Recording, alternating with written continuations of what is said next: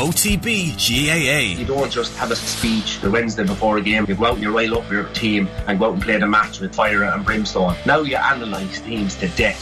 Subscribe to the OTB GAA podcast feed wherever you get your podcasts. OTB AM with Gillette Labs. Get the ultimate shave or your money back. Neon Night Edition available now. I'm delighted to say Jonathan Wilson is with us. Jonathan, good morning to you. How are you? I'm very well, thanks. How are you? We're trying to make sense of what happened with Manchester City last night. Are they now the automatic favourites for this competition, given that they've unleashed in Europe exactly what they wanted to do? Or is this just a result and the next round will be totally different? I'm going to give you the cowardly answer and say both. I think they're already probably the favourites. I think Napoli are the team playing the best football in Europe, but Napoli have never been to the quarterfinals of either the European Cup or the Champions League, so it's completely new territory for them. City, I think, in a season when a lot of top clubs have, maybe because of the World Cup, maybe for other reasons, have struggled, I think City were the favourites anyway. The ease with which they dispatched Leipzig in the end, I think, it's huge to their credit and obviously bolsters those credentials. However, we have seen them win games very comfortably before, and then they slip up. And I think my feeling with last night's game, I suspect, is different to a lot of people's, which is that yes, Haaland's goal scoring was amazing. The De Bruyne I thought was excellent. John Stones I thought had a great game at right back, moving to midfield. And actually, to be honest, the Haaland issue, we knew he was a brilliant goal scorer. I'm not sure it taught us that much more. De Bruyne returning to form, I think, is more significant. Stones being able to play that sort of tucked-in fullback role, I think, is potentially more significant. But actually, for me, the most important thing is that of the 5 Haaland goals, 4 of them came from corners. And City are not a team you would previously... I mean, OK, one of them a penalty following a corner, but 4 corners essentially leading to goals. City are not a team you previously would have thought of as being strong from set pieces. So if they have that extra arrow in their quiver, then that's a very, very positive thing for them in tighter games going forward. One of the points I was making earlier on in the programme was that he also just picked the obvious team, which has not always been the hallmark of Pep Guardiola in the Champions League. Yeah, the obvious team, and yet he was still able to leave out Foden and Mahrez, which tells you how great their squad is. And I think one of the problems City have, it's not a problem, but one of the features of City is their squad is so good that there is not really an obvious team. This was one of multiple obvious teams. But yeah, it wasn't tricksy, it wasn't over clever. But even then, we say that, and you're right. You didn't look at that team and think, "Oh Christ, what's he done here?" Mm-hmm. But it was 4 centre backs across the back. I mean, okay, John Stones is not a Tony Pulis style centre back, but that's interesting that this a coach who sort of 3 or 4 years ago you just said his ideal team would have been 10 fullbacks and a goalkeeper. Suddenly picking a team with no fullbacks, that he's redefined the role of a fullback such an extent that they're no longer fullbacks. We are continually seeing that evolution. Sorry, that's an excellent point. I guess I meant that he picked Gundogan and Rodri and a front 3. Well, okay, so he managed to fit De Bruyne and Silva and Haaland and Grealish in the team, and it looks like that shape is perfect. But to go back to the four centre backs, is this going to be them for the rest of the season, do you think, or what's behind that? Was it I don't know. Is he disciplining Kyle Walker at the moment for his off-field activities, or is there it just he thought that was the right thing to do against Leipzig? Well, I think Walker's form has not been great since the World Cup, so I think it's probably a combination of he's not playing particularly well, plus the off-field stuff. Left backs, he's got Gomez, but very inexperienced, and he doesn't actually have any left backs because he sold them all. He sold Zinchenko and then sold Jack Cancelo for whatever reason in January. So to an extent, maybe this has been forced upon him. But I thought the way Stones played that role, he obviously doesn't have the pace of Walker. He doesn't get forward quite in the same way that Walker does. But I think one of the things Guardiola really wants, one of the reasons he needs his fullbacks a fullback to tuck into midfield and become a a holding midfielder when in possession, is he's paranoid about getting caught on the break. And whenever things go wrong for City, it's because they've got caught on the break or because they've overcomplicated things by trying not to be caught on the break. If Stones can fulfil that holding midfield / fullback role, then that I think helps counter that fear. The one thing I would say about last night's game, look, I mean 7-0, you can't pick holes in it really, but they did get 3 big refereeing decisions went their way, which set the tone for the game, and then Leipzig sort of fell apart. So I don't think that's nothing, by the way, because they were like, so everybody's like, oh, it was an overwhelming body of evidence to suggest they were going to win the game. There was, but in all the games that they've lost, they've missed a load of chances early on, and something has kind of inside them gone, oh, this isn't going to be our night, a constriction around the throat, and all of a sudden we're like, oh, Pep overthought it again. Yeah, and even the first game in Leipzig, very, very comfortable first half. Yeah, if you had a criticism in that first half, it was they weren't ruthless enough. They had Leipzig rattled and they didn't really sort of go for it. In the same way I'd criticised Bayern in the first half, in the first leg against PSG, that I think a really, really, really good team recognises when the opponents have lost it and kills them off for 2 or 3 goals then. And City didn't do that, and Leipzig were much better second half. Yeah, I mean, I don't want to make too much of refereeing decisions because I think Henrichs was incredibly unfortunate with that handball. But having said that, he got away with a blatant handball in injury time in the first leg. The way Haaland clipped the keeper as he closed him down in the build of the second goal, I'm not sure that is a foul, but it is something you do see getting given as a foul sometimes. So again, I don't want to say that it's a horrendous decision, but it's a big decision that went their way that might not have done. I actually think the one that they really got away with was Ederson. Yeah. Who was it? He clattered. But I mean, keepers do get away with that kind of thing, but that was a bad challenge. And whether he brushed the ball or not, he's absolutely clattered through the man.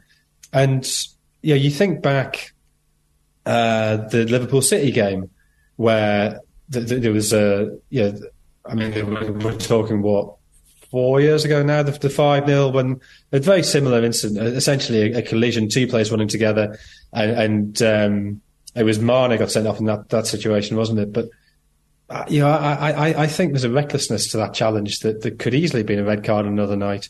So, once they got ahead, once Leipzig started to wobble, City were absolutely brilliant, absolutely ruthless. And as I say, I think the set plays issue is a big thing. I think Stones' issue is a big thing.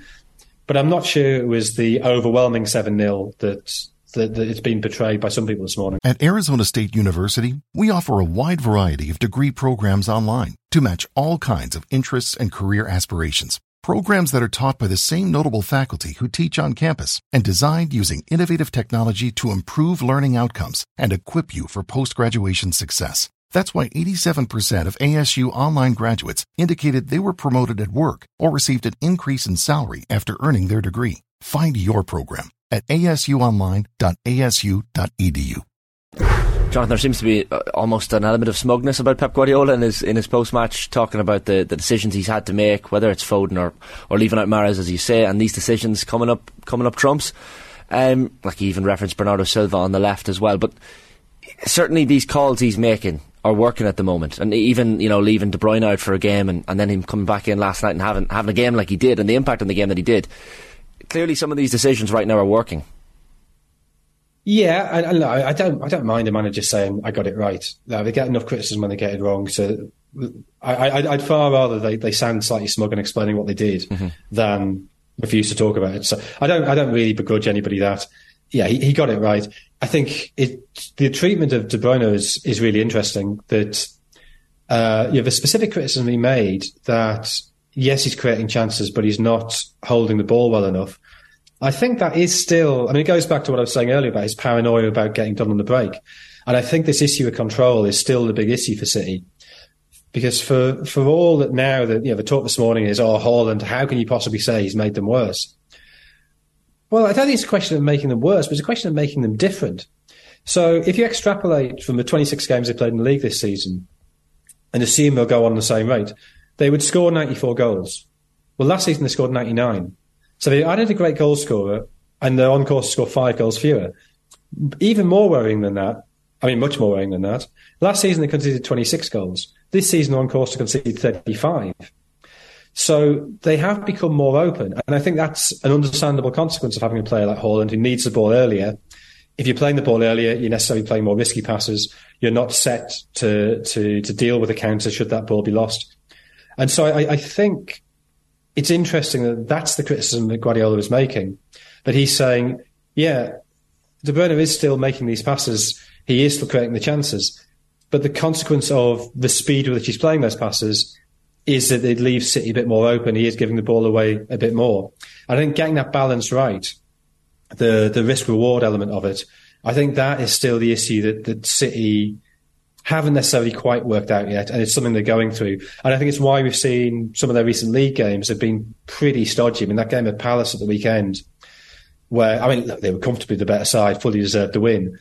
But it was a real grinding 1-0 from a game that in the past you might have expected them to win maybe 3 or 4-0.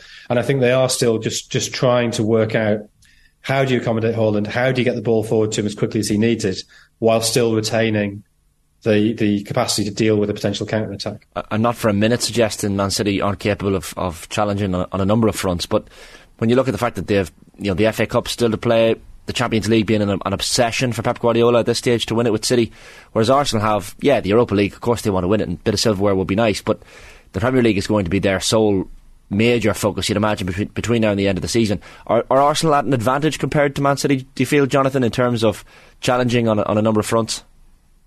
I think the advantage they might have is they get to play in the league this weekend, and if they win that, they're 8 points clear. And okay, they played a game more, but what that means is, you can City obviously have the FA Cup game against Burnley this weekend. What that means is that City know they can't slip up, and it's one of those things that shouldn't make a difference. But I think you talk to players, and they always sort of say, partly they say, "Oh, we're just focusing on ourselves," but they also sort of let on that, it's easier to play at the same time as the opponent because you're not sort of aware that, right, there's no space for slipping up here. I think it's easier to focus on your own game when you don't know what the opponent's done. So for Arsenal to get that 8-point lead, it's in the same way that when Arsenal were only 2 points clear, even though they had a game in hand, that didn't feel anywhere near as secure as 5 points. Well, 8 points having played a game more feels a lot more secure than 5 points having played the same number. So if Arsenal win this weekend, I think that does add to their advantage, yeah. The point you make about City still trying to work out exactly how to get the balance right between their risk of being more open and the goals that might come if they manage to unlock this. It's really interesting to watch that unfold in real time, because we are watching one of the world's great managers wrestle with the fact that he has this shiny new toy that he knows is really, really important if he can just make it work. And that's the challenge for him for the rest of the season. If he gets that right, then there's a good chance that they reach a Champions League final, and what happens in the night happens in the night. But I guess that's the big imponderable that we're going to be watching for every game, to see, has he tweaked it? Is he getting the balance more in favour of being able to hit last season's goal tally without conceding more? Are we watching a great experiment unfold before our eyes? Yeah, I think. Experiment maybe is not quite the right word, because that makes it sound a lot riskier than it is. But we are seeing a manager working through a problem. A great manager, one of the greatest thinkers about football has ever been, working through an issue, and it's fascinating to see. And you can sort of, it's a real privilege to see it in real time. But right from the Community Shield, you could see, it's very obvious that game. They're not getting the ball forward enough quickly enough. And then I think was it West Ham they played the first week of the Premier League season, and Haaland did get the 2 goals, or he did seem to be going forward a bit quicker. But then we've seen that's left them open, and opponents have started to work that out. You have to counter that, and we're still in that process of flux. And I think it's really interesting to see a manager like Guardiola sort of really wrestling with his principles. His principles are not to play those long balls, not to play those long passes, and yet he's being forced to do it. And early on, with the score was still 0-0 when it happened. So I think it was probably 8-10 minutes in yesterday.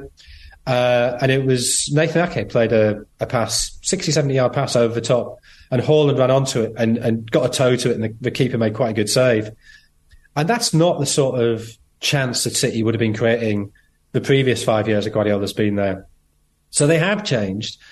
And I guess it is a case of having this new weapon, a weapon that can really hurt opponents, that makes it really complicated for opponents. Because if you sit deep, he'll win headers against you. If you push up, he'll hit the space behind you. But at the same time, it slightly disrupts the patterns and the passing flow and the domination of the possession, which has been City's characteristic, which has been Guardiola's characteristic right since he became a manager in 2008. And balancing those two things off. And I think Guardiola is such an ideological manager, and I think that's natural for somebody who came through at Barcelona. You've seen Xavi talking much the same way, that he has this idea, his strictures of football, his rules of football. It's sort of a quasi-religion that you cannot be heretical from this. This is the one true way of playing. And then he gets this other way of playing, and he's somehow having to adapt those principles. And there must be part of him that thinks, you know what, just whack it. If we're struggling a bit, whack it over the top, whack it over the top. It doesn't have to be a good ball. You think of the goal they scored. Was it the third goal they scored against Villa when Callum Chambers, under very little pressure, just heads the ball to nowhere and creates a chance just because a ball was within 20 yards of Haaland? You can do that. And yet Guardiola, all his footballing principles are telling him not to do that. So yeah, it's a fascinating thing to watch him working that through and trying to communicate that idea, his understanding of that to his team. And De Bruyne is the most important player in that because he is the brains of the side. In a very intelligent side, he is the brains of it. And Guardiola clearly feels that De Bruyne's interpretation of that is slightly deviated from what he would like. And De Bruyne at the same time, I think, has had a bit of a post-World Cup blip. Yeah, anybody who saw him at the World Cup saw how frustrated he was with the way Belgium played. That interview he gave after the Canada game when he got man of the match and was incredibly grumpy about being made man of the match. I didn't deserve it. I was rubbish today. We were all rubbish. And I think he's come back with a bit of a sulk still on. And Guardiola's having to work through those issues of character and temperament as well. And that, I think, is not something Guardiola finds easy. I don't think he's the world's most natural man manager. Jonathan, I, like many other football fans, like to pride myself every 4 years in watching as many World Cup matches as I possibly can, sitting down and soaking it all in. 2026, they're not making it easy, are they? I mean, what is it, 104 matches, 12 groups of 4 teams. So, I mean, the amount of football in 2026 is just going to be ridiculous. What are your thoughts on this extended tournament? It's just gloom. I mean, a 39-day tournament, I think, is what they're talking about. It's a long, long time. I mean, look, I'm talking about this entirely selfishly to start with. As a journalist, a World Cup, and you have to go for a couple of days beforehand, and you leave sort of a day or two afterwards. So the World Cup was already 5 weeks. Now it's going to be 6 weeks, maybe slightly more. That's an incredibly grueling thing. You work every day. You work 16, 18 hours a day. It destroys you. And you saw with this World Cup, I'm only a journalist now, I shouldn't be doing this, but loads of journalists were ill and loads of journalists have struggled to recover post-World Cup. So God knows what it's like for players. Every tournament is getting bigger. Champions League, they're adding games to it. The World Club Championship are adding games to it. The Euros have added games to it. The African Cup of Nations have added games to. Players will break down. Journalists will break down. Nobody cares about that, but people will break down. But also 104 games, yeah. I find 64 games is just beyond my capacity. I'm very enthusiastic at the beginning of the groups. Towards the end of the groups, my enthusiasm wanes a bit, apart from those games that actually mean something. And of course, the problem is there are going to be far fewer of them because of the games that mean something. Because if you win your first 2 games, you're through. There's far less jeopardy for teams. So I hate the format, and I think at some point you've got to stop expanding. You've got to say, look, I'm sorry, it's not for everybody. Some teams will not qualify, and there has to be an element that this is the elite. Now, you may want to rejig qualifying slightly, and maybe you create more intercontinental playoffs. Maybe that's a way to sort of open it up so you get more African or Asian or CONCACAF teams there. That you don't have half the CONMEBOL teams naturally getting through. Maybe there's scope to tweak that, but just make it bigger. Yeah, I'm somebody who loves football, who makes money. The more football there is, the more money I make because I get paid to watch it and to write about it and think about it. And I'm approaching this with a sense of exhaustion. I think a lot of. I mean, okay, there are keen fans who will watch everything, but there's going to be a lot of fans who find, as with the Cricket World Cup, that their enthusiasm sort of sags a bit in the middle. And I think, there'll be a lot of people who end up, rather than trying to watch every game, just sort of think, oh yeah, I'll catch up with that later, just because I don't have the bandwidth to this. Yeah. So, but my bigger problem is the 8 best third place teams going through. I just think that takes away a huge element of the jeopardy. It's also just the absurdity of the blatantness with which Infantino says one thing one day and another thing the next. It's all such obvious nonsense that, Qatar was the greatest World Cup ever, but we're going to rip up that format and do something completely different. Well, if it was the greatest World Cup ever, just do the same thing again, rather than making it bigger, diluting it, bloating it, and just leaving everybody shattered. Jonathan, so yeah, not looking forward to it. Great to have you with us. Thanks a million. You were great with your time. Cheers. Cheers, thank you. OTB AM with Gillette Labs. Get the ultimate shave or your money back. Neon Night Edition available now. Some people take the straight path in life. But at Arizona State University, we respect your twists and turns. They make our online students more driven to excel in their professional lives. That's why our personalized suite of services empowers you with innovative resources and staff that sticks with you. Make your next turn with one of our 300-plus programs at ASU, #1 in innovation for 9 consecutive years. Visit us at asuonline.asu.edu to learn more.